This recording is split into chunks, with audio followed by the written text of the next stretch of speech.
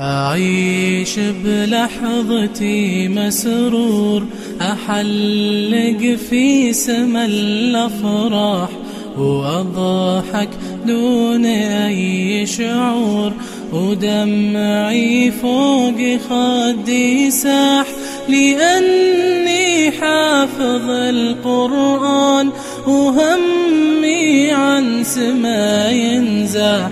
كلام الله في قلبي، ونور بدنيتي وضاح. وكذلك جعلناكم أمة وسطا. قال الحسن البصري: ضاع هذا الدين بين الغالي فيه والجافي عنه. الغالي صاحب إفراط، والجافي صاحب تفريط.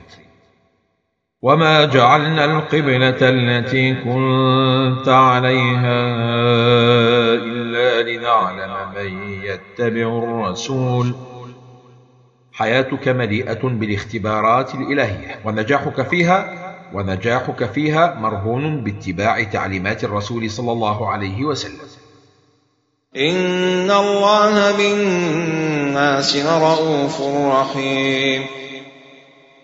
رحيم بالناس جميعا، للمؤمن والكافر والبر والفاجر، وهذا في الدنيا. أما في الآخرة فالرحمة لا تكون إلا للمؤمن، وكان بالمؤمنين رحيما. تحيتهم يوم يلقونه سلام. وما كان الله ليضيع إيمانكم. ما ضاع عند الناس لا يضيع عند الله، أي صلاة، وعبر عن الصلاة بالإيمان، فمن ترك الصلاة فماذا تبقى لديه من إيمان؟ قد نرى تقلب وجهك في السماء، فلنولينك قبلة ترضاها. قد يحقق الله بعض أمانيك حتى قبل أن تدعو بها، وهذا من كمال لطفه وعظيم رحمته. قد نرى تقلب وجهك في السماء. إذا ضاقت بك الأرض فأطلق بصرك نحو السماء، وعلق قلبك بمن لا يقلقه النداء ولا تنفد خزائنه من العطاء. ما تبعوا قبلتك وما أنت بتابع قبلتهم. الثبات هو عنوان الصراع بين الحق والباطل، فالكل على مبدئه ثابت. صاحب الحق لن يتنازل عنه لقوة الإيمان ووضوح البرهان، وأهل الباطل لن يتخلوا عن باطلهم لشدة العناد واستحواذ الشيطان. وما أنت بتابع قبلتهم. قال صاحب الكشاف: فإن قلت كيف قال وما أنت بتابع قبلتهم ولهم قبلتان، لليهود قبلة وللنصارى قبلة؟ قلت: كلتا القبلتين باطلة مخالفة لقبلة الحق، فكانتا بحكم الاتحاد في البطلان قبلة واحدة. قال الراغب: إشارة إلى أن من عرف الله حق معرفته فمن المحال أن يرتد، ولذا قيل: ما رجع من رجع إلا من الطريق، أي ما أخل بالإيمان إلا من لم يصل إليه حق الوصول. ولئن اتبعت أهواءهم من بعد ما جاءك من العلم إنك إذا لمن الظالمين. الآية وعيد للأمة إن اتبعت أهواء أهل الكتاب، وسيق هذا التحذير في صورة خطاب للنبي صلى الله عليه وسلم. ضريبة العلم. دلت الآية على أن توجه الوعيد إلى العلماء أشد من توجهه لغيرهم. الذين آتيناهم الكتاب يعرفونه كما يعرفون أبناءهم. روي أن عمر رضي الله عنه قال لعبد الله بن سلام: أتعرف محمدا كما تعرف ولدك؟ قال: نعم وأكثر. نزل الأمين من السماء على الأمين في الأرض بنعته، وإني لا أدري ما كان من أم ولدي، فقبل عمر رضي الله عنه رأسه.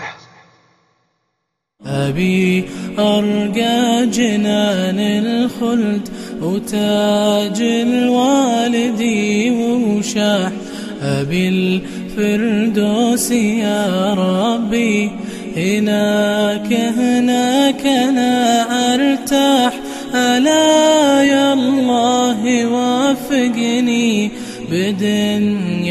كلها فرح. الحق من ربك فلا تكونن من الممترين.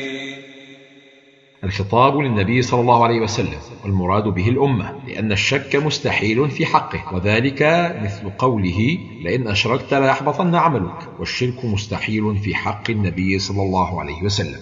قيل هو حث للأمة على اكتساب المعارف المزيلة للشك.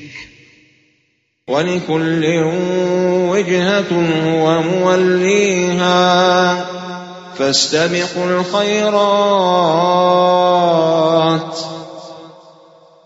لا بد للإنسان في الحياة من وجهة يسير نحوها ويبذل وسعه وطاقته لتحقيقها، فحدد وجهة توصلك إلى الجنة، وحذاري مما يسوق إلى النار. فاستبقوا الخيرات. الدنيا مضمار سباق، فبادر بالتكبيرة الأولى والصف المقدم في كل عمل صالح، فالسابق اليوم إلى الخيرات هو السابق غدا على أبواب الجنات. أينما تكونوا يأتي بكم الله جميعا. استدعاء للمساءلة كفيل بأن يجعل كل واحد منا يراجع نفسه مع كل عمل. استعدوا جميعا لذلك اليوم. ومن حيث خرجت فول وجهك شطر المسجد الحرام. ثم كررها. ومن حيث خرجت فول وجهك شطر المسجد الحرام وحيث ما كنتم فولوا وجوهكم شطره. أراد بالأمر الأول ومن حيث خرجت أي ولي وجهك شطر الكعبة، أي عاينها إذا صليت تلقاءها. ثم قال وحيثما كنتم فولوا وجوهكم شطره، أي معاشر المسلمين في سائر المساجد بالمدينة وغيرها. وأراد بالأمر الثاني ومن حيث خرجت يعني وجوب استقبال الكعبة في الأسفار، فكان هذا أمرا بالتوجه إلى الكعبة في جميع المواضع من نواحي الأرض. ما سر تكرار الأمر؟ أحدث تحويل القبلة إلى الكعبة فتنة كبيرة أشاعها أهل الكتاب والمنافقون والمشركون، وأكثروا فيها الكلام والشبهات، فلذا بسطها الله وأكدها في كتابه بأنواع التأكيدات. قال ابن عاشور تكرر الأمر باستقبال النبي صلى الله عليه وسلم الكعبة 3 مرات، وتكرر الأمر باستقبال المسلمين الكعبة 2 مرتين، وتكرر إنه الحق 3 مرات، وتكرر تعميم الجهات 3 مرات. والقصد من ذلك كله التنويه بشأن استقبال الكعبة والتحذير من تطرق التساهل في ذلك تقريرا للحق في نفوس المسلمين وزيادة في الرد على المنكرين. كان صدور الأمر كافيا للرسول صلى الله عليه وسلم لتدخل الأمة فيه تباعا، لكن الأمر جاء للأمة تأكيدا فولوا وجوهكم. فلا تخشوهم واخشوني. علاج الخوف من الناس في إحياء الخوف من الله، ومن خاف الله حقا لم يخف من الخلق. وليتم نعمتي عليكم ولعلكم تهتدون. أعظم النعم وأتمها هي نعمة الهداية. كما أرسلنا فيكم رسولا منكم. إرسال الرسول صلى الله عليه وسلم من أعظم النعم التي تستوجب الشكر. كما أرسلنا فيكم رسولا منكم يتلو عليكم آياتنا ويزكيكم ويعلمكم الكتاب والحكمة ويعلمكم ما لم تكونوا تعلمون. قال الآلوسي إشارة إلى طريق إثبات نبوته عليه الصلاة والسلام بأن تلاوة الأمي للآيات الخارجة عن قدرة البشر باعتبار بلاغتها واشتمالها على الإخبار بالغيبيات والمصالح التي ينتظم بها أمر المعاد والمعاش أقوى دليل على نبوته. فاذكروني أذكركم. هل تشعر بالإهمال؟ وأنه لا يوجد من يهتم بك؟ ما رأيك لو اهتم بك رب العالمين وذكرك في الملأ الأعلى في أعلى عليين؟ أبشر، اسمك الآن يتردد في الملأ الأعلى. في الحديث القدسي قال الله تعالى: عبدي إذا ذكرتني خاليا ذكرتك خاليا، وإن ذكرتني في ملأ ذكرتك في ملأ خير منهم وأكبر. قال ثابت البناني: إني أعلم متى يذكرني ربي عز وجل، ففزعوا من ذلك وقالوا: كيف تعلم؟ فقال: إذا ذكرته ذكرني، فاذكروني أذكركم. اذكره على وجه الأرض ليذكرك فوق الأرض وتحت الأرض ويوم العرض. ذكرك له محدود، وذكر الله لك غير محدود. ما الهم الذي سيصيبك وهو يذكرك؟ ما المكروه الذي سيلحق بك وهو يذكرك؟ ما الخوف الذي يقلقك وهو يذكرك؟ فاذكروني أذكركم واشكروا لي ولا تكفرون. كثرة ذكر الله علامة من أهم علامات الشكر. إن الله مع الصابرين. لكل من أثقلته الهموم وأحاطت به الغموم كيف تستوحش والله تعالى معك إن صبرت. ولا تقولوا لمن يقتل في سبيل الله أموات، بل أحياء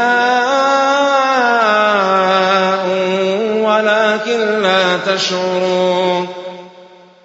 قال ابن عباس رضي الله عنهما: نزلت هذه الآية في قتلى غزوة بدر، قتل من المسلمين فيها 14 رجلا، 6 من المهاجرين و8 من الأنصار، وكان الناس يقولون: مات فلان ومات فلان، فنهى الله تعالى أن يقال فيهم إنهم ماتوا، بل أحياء.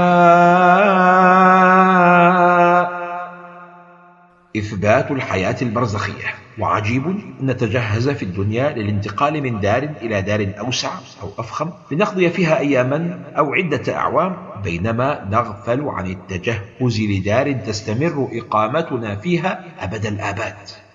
ولنبلونكم بشيء من الخوف والجوع ونقص من الأموال والأنفس والثمرات وبشر الصابرين.